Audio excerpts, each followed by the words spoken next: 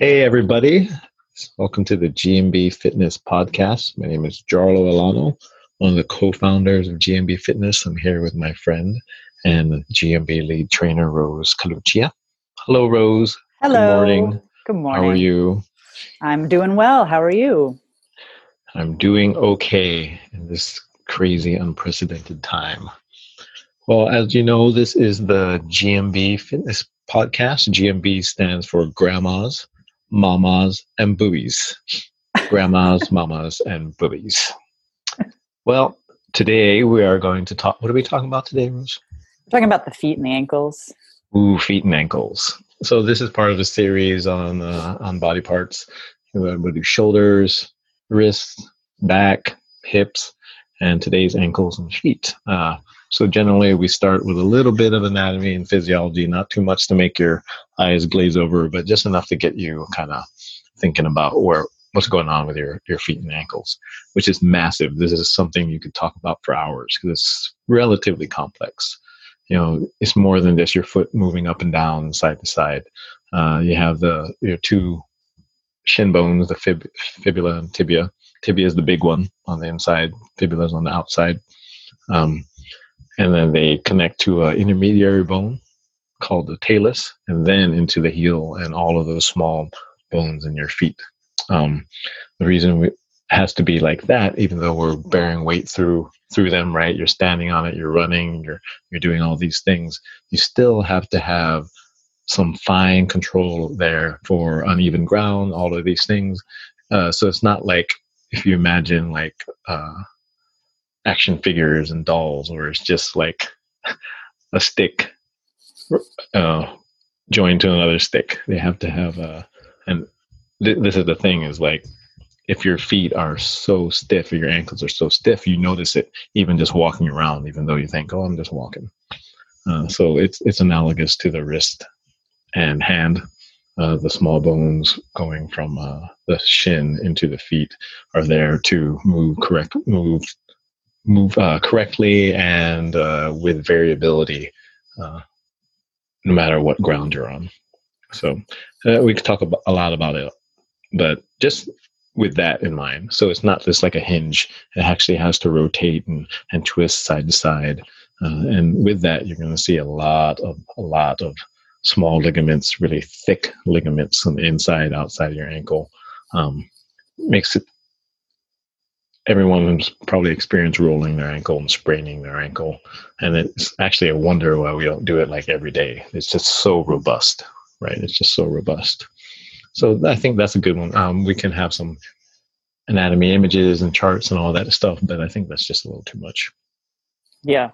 Well, okay. So now that we know kind of what the ankle and foot are supposed to do, what are the things that you typically see that go wrong with ankles and feet? Like how we all sprain them, like you said, or roll them. Why does that happen?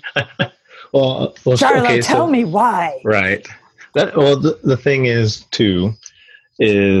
notice when I think we can all kind of look back, and when we sprain ankles and do all this stuff, sometimes it's not even, you would think, oh, we're running, we're doing sports. And yes, of course, like that kind of stuff where it's fast and then you lose control and it's traumatic, someone hits you. That's obvious. But also think about the times when it wasn't that. You're just walking along, right? You're just walking along, and then you say either you step into a hole, right? Or you trip on your own feet, or you trip on like on the stair. Like those are the ones. Now, what are the times when it just really wipes you out versus you just stumble and you're like, oh crap, and then you stumble and you didn't do it. So for me, a lot of it is a quickness of awareness, and that really relates to, if you're going to talk about everyday things, like how tired you are, like how fatigued you are in your body and in your mind. Because if you don't have that reaction time, and when I mean reaction time, I don't mean like conscious, because this happens too quick. Reflex. It happens way too quick. And so talking about reflexes and all that really does, like the speed of it really does matter, like what your overall condition is. It's one of those things like, everyone's talking about sleep this last year or so, like, oh, the importance of sleep, right? Yeah, sleep's important. One of the things that they found is, a really high percentage of injuries happens with the less amount of sleep you get at night, right? I think, I don't know off the top of my head, but it's like around, if you're at 5 hours of sleep, you're like 30-40% more likely to get injured or something like that. Wow. And so that's part of it, right? And it's hard. Again, there's more nuance to it. Like, oh, if you were faster, if you're speedier, but that's one thing, because we have ligaments and tendons and, all that stuff that it's structural stability. But really, when you got all your body weight rolling over these small bones, it's a wonder. It's a wonder why we don't have it happen more. Yeah, that's true. And can you talk a little bit about the difference between repetitive use injuries and overuse injuries, just so we're clear on the difference before we start talking about specifics? Yeah, because that will help, because once we start talking about injuries and how to get past them, knowing those. So in terms of mechanisms of injury, an overuse injury is in our definition, it's when, if you look at, it's like when you're not used to a certain thing, right? The classic example is like when people just start to exercise or start to play, sports on the weekend when they don't do anything at all, right? And so you get up, you get on the field, or you get into practice, and you feel all right. And you're like, oh, I'm going to do it. But then like an hour later, or a few hours later, the next morning, you're like, what the hell just happened? Your body just simply wasn't acclimated to it. Mm-hmm. So within the word overuse, it is you're not used to it. Okay. And that's distinct from, say, repetitive strain, where say you do a job or you do an activity that you've done for a while, months or years, and you're fine. But then all of a sudden you start getting these little aches and pains or tendinitis. And it's because, for whatever reason, that activity became too much for you to recover from. It could be that you've just gotten older, gotten weaker. You haven't maintained your strength. Maybe you were sick for a bit. Maybe it just kind of ramped up a little bit and you thought you were getting used to it. But, it's sort of like the activity goes up and you go up with it, but then that curve drops and you just not ready. It's fairly complicated, but those are the big distinctions between overuse and repetitive stress. Overuse can happen like immediately, right? Overuse is just like a day, an hour, right? Repetitive strain, it happens over time, even if you are kind of used to the activity, but over time it just breaks you down. So like our typical ankle rolls or sprains, those are more overuse injuries typically? They could come from that. So there's another, especially in ankles and feet, there's another reason for an injury, and that's trauma. And that's what I mean with, like, it's obvious. Like you got hit or you stepped into a hole and then you twisted it. That's not overuse. It could be that overuse led to that, because you weren't you weren't strong enough, you weren't used to it. Maybe it would have been something that, if you were readily running a lot, right, doing things, that your body would have been a little bit more prepared for it. But there's only so much preparation you can have for trauma, for surprise. So yeah, that's a good one. So you got trauma, overuse, and repetitive stress, and it's sort of a continuum there. Okay. Yeah. And with the rolling and the spraining with ankles, what's like a course of treatment look like for that? Like, when do you need to go get imaging done versus when can you just self-treat at home? Because it's a trauma that clearly happens a lot to a lot of people. Right. There's actually an algorithm for that, or a rule set. It's the Ottawa rules. You can Google it. We'll put it in the show notes. And it's for determining whether someone should, get an x-ray or just go to the doctor. And so say you have a trauma, like you sprain your ankle. One of the rules is, can you walk on it a few feet without like thinking you're dying? Right. The other rule is, those little knobs on the side of your ankles, they're called malleoluses, outside, inside, external, internal, if they are tender to the touch. that's another indication that probably you need an X-ray. So those two things there. It's sort of like what we always say. It's like you'll know, like how bad is it? If it's like unrelenting pain and you're like, what the hell? And it doesn't get better over the next few hours, or it swells up to the size of a cantaloupe, I'm pretty sure you should go see somebody, right? But yeah, I mean, it seems common sense, but it's hard when you get injured. You're like, what the hell? Mm-hmm. What the hell? In terms of like, so say you get it, you go and you get it checked, and then they give you a brace, they give you a boot, right? That's the normal thing, right? Because maybe you did get like a little hairline fracture, or maybe it is just a pretty bad sprain, but it's not like completely torn. Well, right. That's all they're going to do, and then hopefully you go to physical therapy and work on stuff. But if you don't, there are stuff you can do at home if you don't have the resources or all of that stuff. So like a typical thing for ankle sprain, and inversion, say the typical thing for rolling an ankle is when you roll onto the outside, right? Yeah. And your feet your toes go under you, and then you sprain it that way. What you're looking there at is the ligament on the side, anterior talofib, right? It's a little bit in front, out to the side, and then that's the most commonly sprained ankle. But also you have to realize that there's nerves running through too. So you can have traction injuries at the nerve. And so one of the things we've seen, in therapy over the last probably 15, 20 years is the recurrent ankle sprain. Right. Like once you sprain it, you're more likely to sprain it again. Yeah, that's totally it. It's funny, but yeah, the most common way, not common. What's your highest prevalence of getting injured is, prior history of being injured, especially in the ankles. Because what you see there is like a disruption in the proprioception, right? Your body awareness of where the joint is in space, along with like, you can say you have ligament like looseness or laxity because of that. That's true. But it's also just your body, it's just confused. That's a good one. This I hate saying, I'm trying to not use real technical terms, but your body's essentially confused at like what's a good this zone of where your ankle should be, right? And that's like when people say, it feels wobbly, it feels shaky, and that's exactly what it is. It doesn't feel solid anymore, right?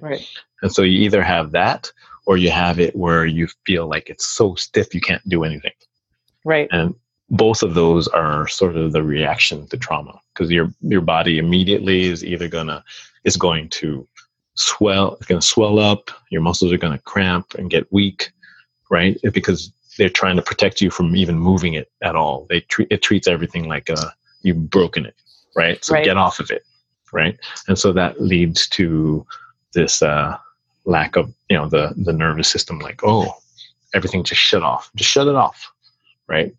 And if it's shut off, it takes a long time, and it takes a lot of effort to turn it back on and turn it back on correctly, right? To kind of do those dials and do those levers to make sure everything is set the way it used to be.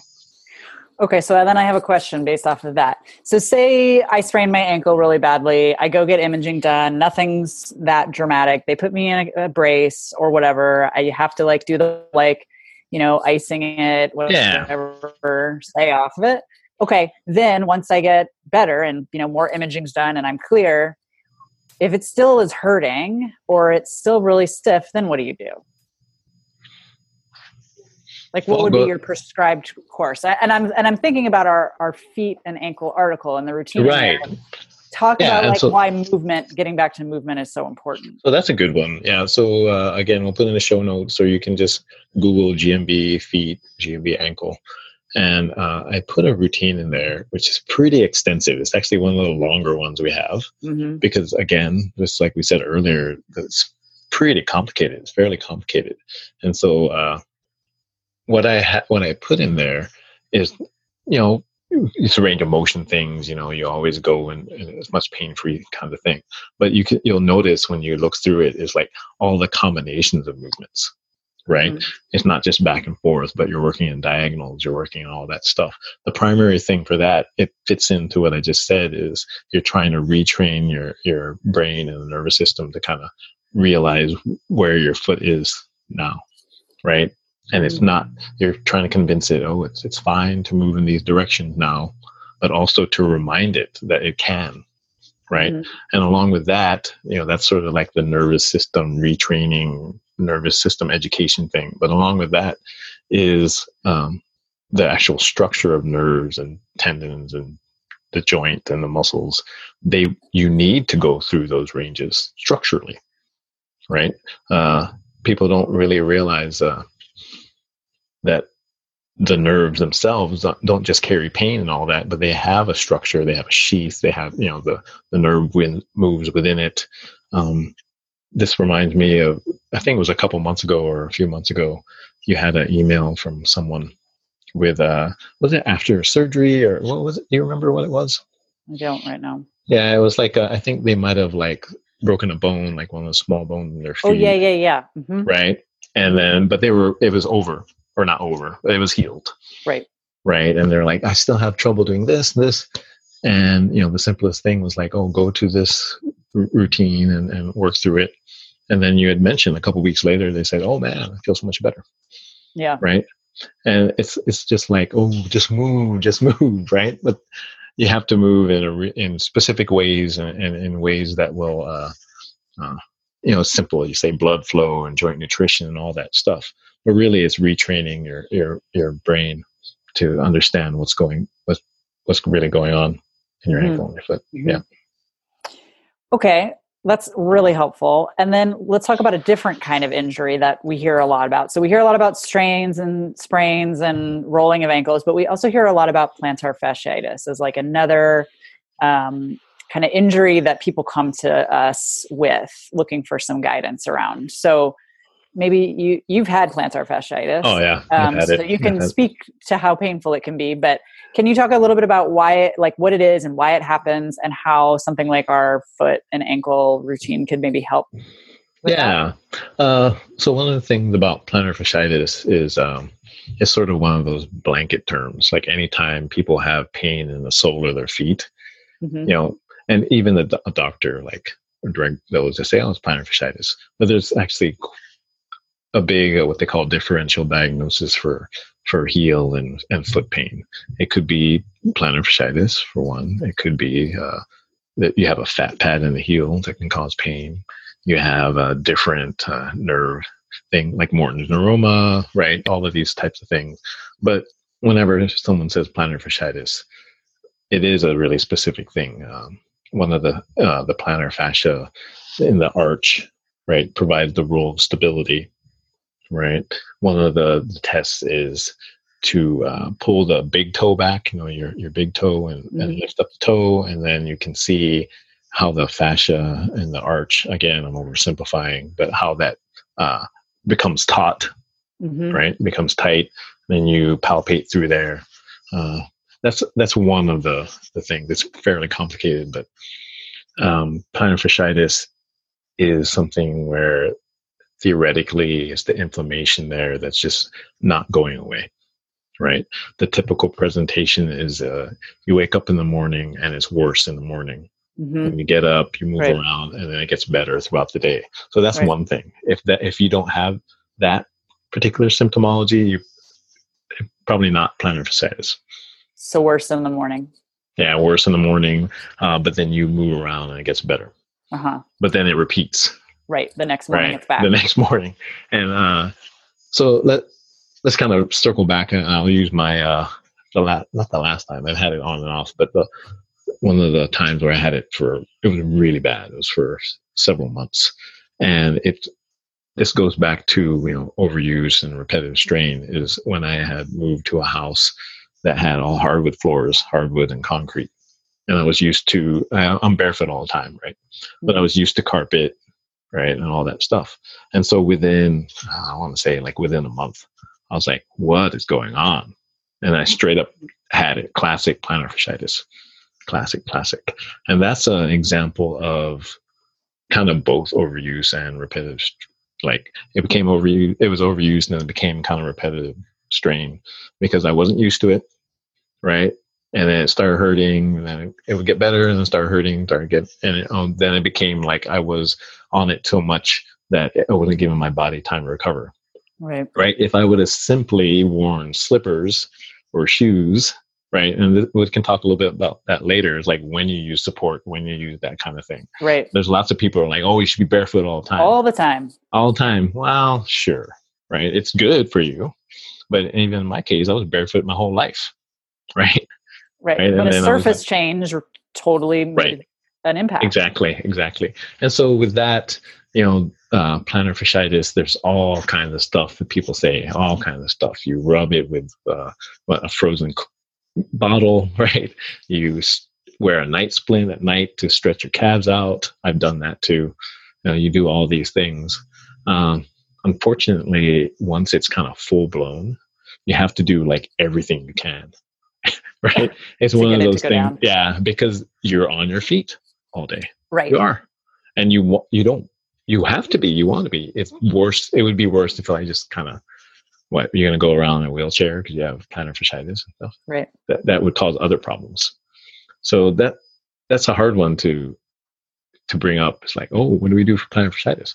I could tell you all kinds of things. I'll tell you what we did in the clinic, what our standard thing was mobilize the foot and ankle, right? Get those joints moving as much as you can, manipulate it, do all that stuff.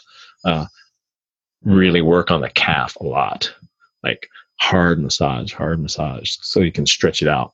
Because that's one of the main things. If you can stretch out your calf and make sure your big toe extends, that's a lot of the mobility issues right there. Then make sure those small joints of the foot and ankle are moving. And in terms of exercise, it's posterior tibialis work, right? Posterior tibialis brings your foot in and up, and it's the stability there. Like we hammer those things, and it seems to help quite a bit. So a lot of the things that you were just talking about with the calf and mobilizing the foot and extending through the toe, like all of that's in our foot and ankle article. All those movements are in there. So if people are feeling that, they could start by using our tutorial to see if that helps a little bit. Right. And also too, it's funny, but we also have people saying they feel better when they do the locomotion work that I have that on my list of things to talk about. How does our locomotion work? Because look at the bear, right? Look at the bear, like the regular bear where straight arm, straight leg, you're stretching your calf. You're making sure that the big toe moves through the motion. And actually, as you go through it, you're getting some nerve mobilization, right? Sciatic and sural and all that stuff. And so a lot of the reasons why our locomotions that we teach and people feel like, oh, wow, why do I feel so much better from doing these? And it's because they're so new to you, right? There's stuff you don't do. And they're very useful because it takes your body through these ranges that, one, you're not used to, and two, you have to do it. You should. It just helps you so much, right? So that's probably the best kind of thing we can say for this, without saying, oh, I have to have you come in and look at you, right? Right. So the routine that we have plus locomotion and our elements program are great for a lot of foot and ankle problems that we have. Absolutely. Great. And then can you talk a little bit about the whole barefoot versus not barefoot thing? Because that's a really big thing in the fitness industry right now is barefoot training and barefoot running and being, shoes off all the time in the house. How is that really good for us? And when do we want to put shoes on? Right. Well, the thing I want to say about that, it's been how long? I remember talking about this for 15 years now. Yeah, it's been a while. It's been a long time. Well, right now, what I would say, the easiest thing to say is that any extreme is bad, right? Because I remember talking to someone, I forget who it was, and we're talking about the use of orthotics. So orthotics are like arch supports. Either you can have them really custom ones when you go to the podiatrist or the doctor, or you just go to, the drugstore and get some off the counter stuff, over the counter stuff. And this man was saying, "Oh, it's bad. You should never use it. It's like let me say, I don't know. It's just a Band-Aid. You never, it's just the worst thing in the world. You need to exercise and do all these things." I'm like, yeah, of course. Why don't you do both? Why don't you use something that will help you feel better and take away some of the pain while you exercise, while you do all these things? So it's the either or extreme to me. That's just like, whatever. So barefoot all the time. You need to go and you need to run, right? And it's the straw man of, then you need the most supportive shoes with the most cushion you could ever have, right? It's all based on the individual. And really, it's not even like the anatomy. There's some people with flat feet, like straight up flat feet. They walk in the sand and it looks like flippers, right? And they don't have any pain. Straight up no pain, right? Totally. And then you have people with beautiful arches, just like, look at that structure. Right? And then they have pain, right? It's not, there's so many things involved with why you're having pain or why your feet don't feel great. And a lot of it isn't due to your structure. It's not. Because one of the things, if you were born like it, say you had flat feet, you were born, right? But you just accommodated and you adapted and you were active and you're doing things, most likely the problems you're having, aren't due to that. Maybe later on, maybe it'll create some trauma because of the, you can't generate a lot of power, do all this stuff, you sprain it, that type of thing. So barefoot, like I said, I'm barefoot all the time, right? I wear slippers, I wear flip-flops. So that's the whole thing, man. I wear my freaking flip-flops and I'm in my jeans, I'm doing exercises, and invariably there's a comment like, slippers are bad for you. Flip-flops are bad for you. I'm like, flip-flops are everybody says that. Flip-flops are so bad. Well, it's been like almost 46 years. My feet are fine. Right. Right. Oh, but you had plantar fasciitis. Like, dude, shut up. Just shut up. Right. I think it's what you've adapted to. Right. And that's probably one of the reasons why there's so many success stories of people like wearing shoes and doing all these things, and then they've decided to try barefoot training, and then all of a sudden, my feet feel great, right? It's because you got all those shoes, and you're supposed to do back and forth, right? Your foot's supposed to move more. Yeah. So that's I hate just saying, this is my example, but I'm barefoot for most of my life and, training every day. I train, do all this stuff. But when I run, I have really good cushion and supported shoes when I run. Because if I don't, I'll mess myself up. After 5-6 miles, in like a minimalist shoe, no, thank you, man. I was going to say, I have run in every kind of shoe I have run in. I've run from literally barefoot to like minimal sneakers, really, supportive shoes. And I mean, I suppose if I trained it more, I could, but 5 to 6 miles was my cap in a minimal shoe before, like I started to feel my knees or I started to feel right. And I think that's pretty common, right? And that's on concrete, running on concrete. That's right. Right. Versus say, they're on grass, whatever. It's all context. It's all context. So I would always be aware of anyone that says, barefoot all the time, you're going to do this. Or the same thing, like, you got to wear the best shoes you can and get these $500 orthotics and always wear a brace.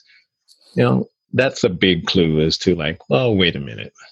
What's your context? Where are you in your life? Right? Where are you in your kind of fitness and your condition? Because it could change from now, 6 months from now, a year from now, all of those things. Right? That's the thing when someone says, it depends. Well, yes, it depends, but then you have to know all of these things that go into the it depends part. Because it's just as bad to say it depends. No. Right? And a lot of times you can figure out yourself. You kind of do a lot of trial and error, like you just said. you've tried barefoot, tried minimalist, do all these things, and you can figure that out for yourself. You can also get someone you trust, whether it's a healthcare professional or a trainer, and all that stuff. But really beware of someone that's just so rigid in their thinking. Jesus Christ. Right. Because odds are they don't do that for themselves. Right. Really. Come on now. And also, it's not in terms of like black or white, like you can't just flip and do the other and expect it to like always just be okay. Like you kind of need to let your body acclimate. Like if you wear really supportive shoes all the time and then you want to start going barefoot in your house, you might not be able to do it all the time. Right. In the beginning. And that's the overuse thing. Mm-hmm. Overuse goes both ways. Yeah, absolutely. Yeah. So with ankles and feet, you know, we of course have to talk about the squat, because a lot of people start off with using our programs and they try out locomotion for the first time, especially like our monkey or our frogger, where we drop down into like a deep squat with our heels down. And a lot of people can't keep their heels down. Will you talk a little bit about like the relationship of the squat and ankle mobility and how our locomotion programs work on that? Sure. Well, one of the things, so I think we talked a little bit about this before in the hip. When we talked about the hips in the hip podcast, depends on whether you have weight on your back, right, or on your body, right, or you're unweighted, so body weight squat. And so for locomotion, mostly, unless you're wearing like a vest, you're going to be unweighted, right? The structure of your body for the squat, if you have long femurs, short femurs, you know, your upper thigh, if you have a long torso or a short torso, right? So this is a good one. If you go and, again, our squat article, GMB squat, we have a really good picture of, I think I'm in there, and then a couple other people, right, with totally different proportions. Right. Like, again, I'm here, so I'll use myself as an example. I have a really long torso, short legs, right? And my flexibility is good. So I can be like, I can have my chest totally straight up and down, squat all the way down.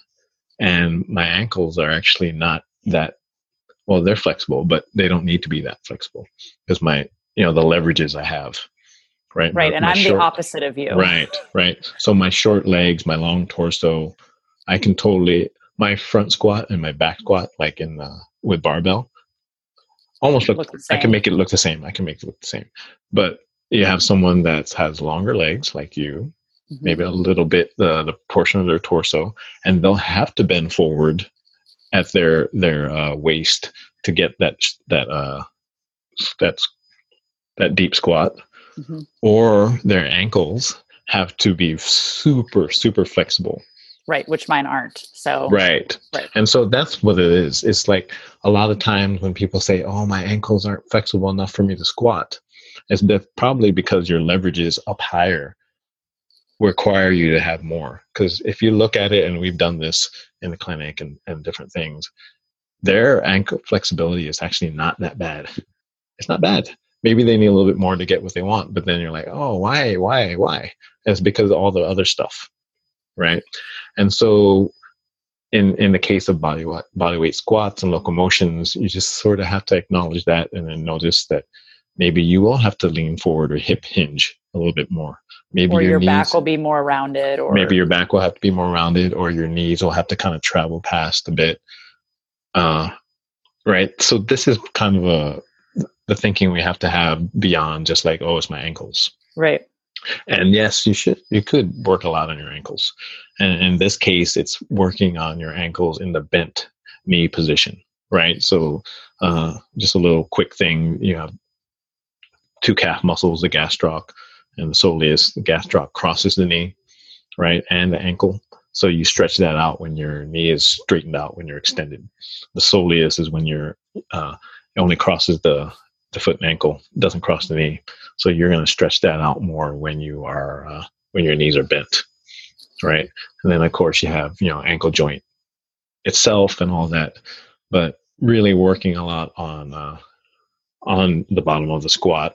And actually, you don't have to have your heels down. You can totally have your heels lifted up.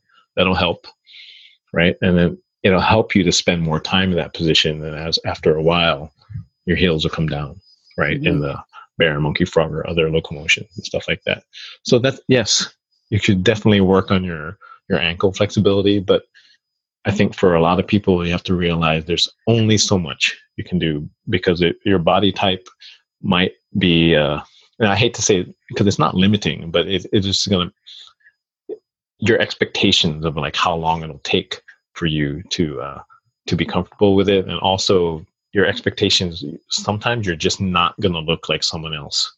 Right. Like my squat really will never look like yours, right. ever. Right. And right. I mean, there was a time, for anybody listening who doesn't have their squat with their heels down, there was a time not too long ago where I could not have my heels down in the squat. It took me a long time of working a lot on my squat to be able to do everything with my heels down and not feel terrible. Right. And I think that's empowering too. So you don't have to take this as like, oh, my structure will never let this happen. It's more like, well, if you want to get as far as you can, it's going to take effort and time, and you need a little bit of patience with it. So I think you can make this an empowering thing versus, fuck it, I'm never going to look like that, so I'll just never do it. That's wrong. That's the wrong way to think about it. Right. So for people who so there's some of us who have tighter ankles and, feet, we're a little bit more like structurally solid in that way. And there are people who are more flexible, who have a tendency to roll their ankles more and all that. Can you talk a little bit about why locomotion can help both types out? Like why locomotion helps build strength and stability, but it can also build flexibility and increase range of motion at doing the same movements. Right. I think it goes back to what we talked about earlier, is because for a lot of people, locomotions are very new. It's a very new stimulus, right? And so there's one thing. Any kind of new stimulus is sort of perks your brain up, perk the nervous system, like, oh, what's going on here, right? And so it's sort of an equalizer in that respect. So say if you're a little loose or wobbly, or if you need a little bit more flexibility, it sort of evens you out.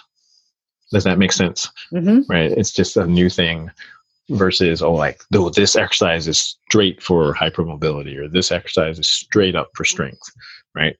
It's everything. It's everything if it's a new thing for you, and if you're trying to move with control, if you're trying to do good form, if you're trying to explore your movement within those sort of foundational patterns, right? And so that's one, I think. It's just sort of an equalizer. If you're here and if you're here, sort of brings you back to the middle, right? Mm-hmm. It's a regression to the mean type of thing. Now, specifically for, say, you're tighter, right? And let's just use the bear because that's a good one for the ankle. Sometimes you'll be on your toes, right? Mm-hmm. Through the movement, but sometimes during certain portions of the movement, it's less of a stretch so that you'll be flatter, right? And so it takes you through the ranges over time within the repetition, within the performance, but also does it in a way that's kind of unpredictable for your body. Mm-hmm. Right? Anytime you have to turn or move around, and that's a really good thing for improving stiffness. It's because these new sensations, your body has to kind of keep guessing on it a little bit, and you're spending more time than you otherwise would if you were just kind of sitting into a stretch, or you're in this, you're trying to stretch your calf out on the stairs. Are you going to do that for 5 minutes? No, probably not. Right. No. But it's much easier to do these locomotions for 5 minutes. So, like not on a row, but over time, cumulative. Yeah. Right. And the same thing if you're feeling sort of wobbly or you've sprained your ankles, these new inputs and working with control. So that's what I think it is. Yeah. Mm-hmm.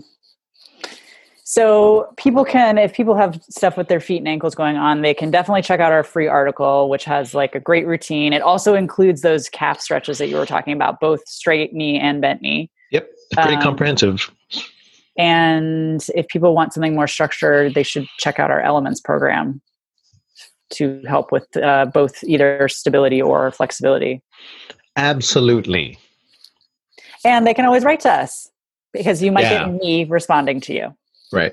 And so this is what we've tried to provide for people. It's like, yes, we have our programs, and we want you to use our programs and get them and benefit from them. That's why we sell them. but we also have this articles and this podcast, and our support staff, our wonderful support staff, which has trainers and coaches like Rose and others, and also people that are just very familiar with our programs and all of that. So we're just trying to help as much as we can. And so we have a lot of different avenues to do that. Yeah, for sure. So if any questions come up, please feel free to email us at howdy@gmb.io. Right. And then make sure just address it to Rose so she'll answer all of your hundreds and thousands of questions. Right. And when I don't know them, I go bother Jarlo and ask him. Yeah, through just text me at 11 p.m. at night. Well, I hope that was helpful to everybody. So we have show notes and on all these things, but just like Rose said, if you have any questions, just email us or Facebook comment or whatever you want. So thanks so much. Thank you.